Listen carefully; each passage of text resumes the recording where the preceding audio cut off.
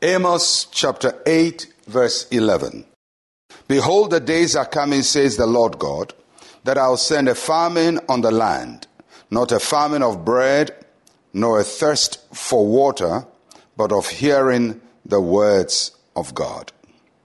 God uses the metaphor of extreme hunger, which is famine, to describe the way people are going to desire the word of God. Of course, when he spoke this through the prophet Amos, he was warning the people who were rejecting the word of God that a time is going to come when they will desire the word of God and not hear it. But that word also speaks to us today when we hear the word of God all the time. And God says, even if we hear it all the time, we must still develop a hunger for the word of God. Now, famine is very extreme. In times of famine, people are not looking for food that tastes good or that smells good. In times of famine, people are looking for food to survive. So their survival depends on food. And that's how God's word must be to us. That our daily survival must be based on the word of God. Hearing the word of God, reading the word of God, understanding the word of God, studying the word of God. The approach we have towards God's word must be intense. These days we hear people preaching all the time. Many times they're preaching, but they're not really preaching from the word of God. Sometimes it's just talking. But real teaching of the word of God should become our necessary food.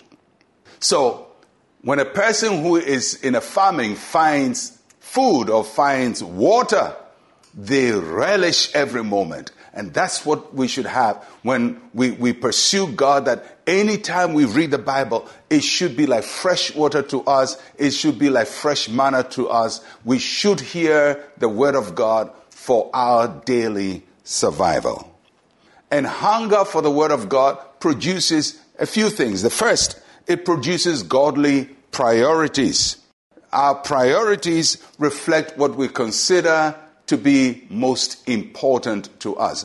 The more the word of God becomes central to us, the more our priorities shift.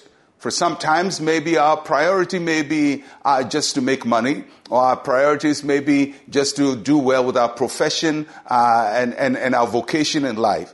But the word of God helps us to set the right priorities when God becomes our number one priority. And it comes when we hunger and thirst for the word of God. And secondly, the hunger for the word of God helps us in our godly pursuits, the things we run after, the things that we pursue. You know, everyday people pursue something. Just look around. If you're driving, everybody's driving somewhere else. If you're walking, you find people going somewhere else. And you ask, where are they going? Everybody's pursuing something. Somebody's going to pursue money. Somebody's going to pursue something else. So the word of God helps us to align our pursuits, the things we run after, the things that we desire and go after, with the things that God wants us to run after. We must pursue what God wants us to pursue. And number 3, hunger for the word of God affects our pleasures, and we develop godly pleasure. Every human being likes pleasure.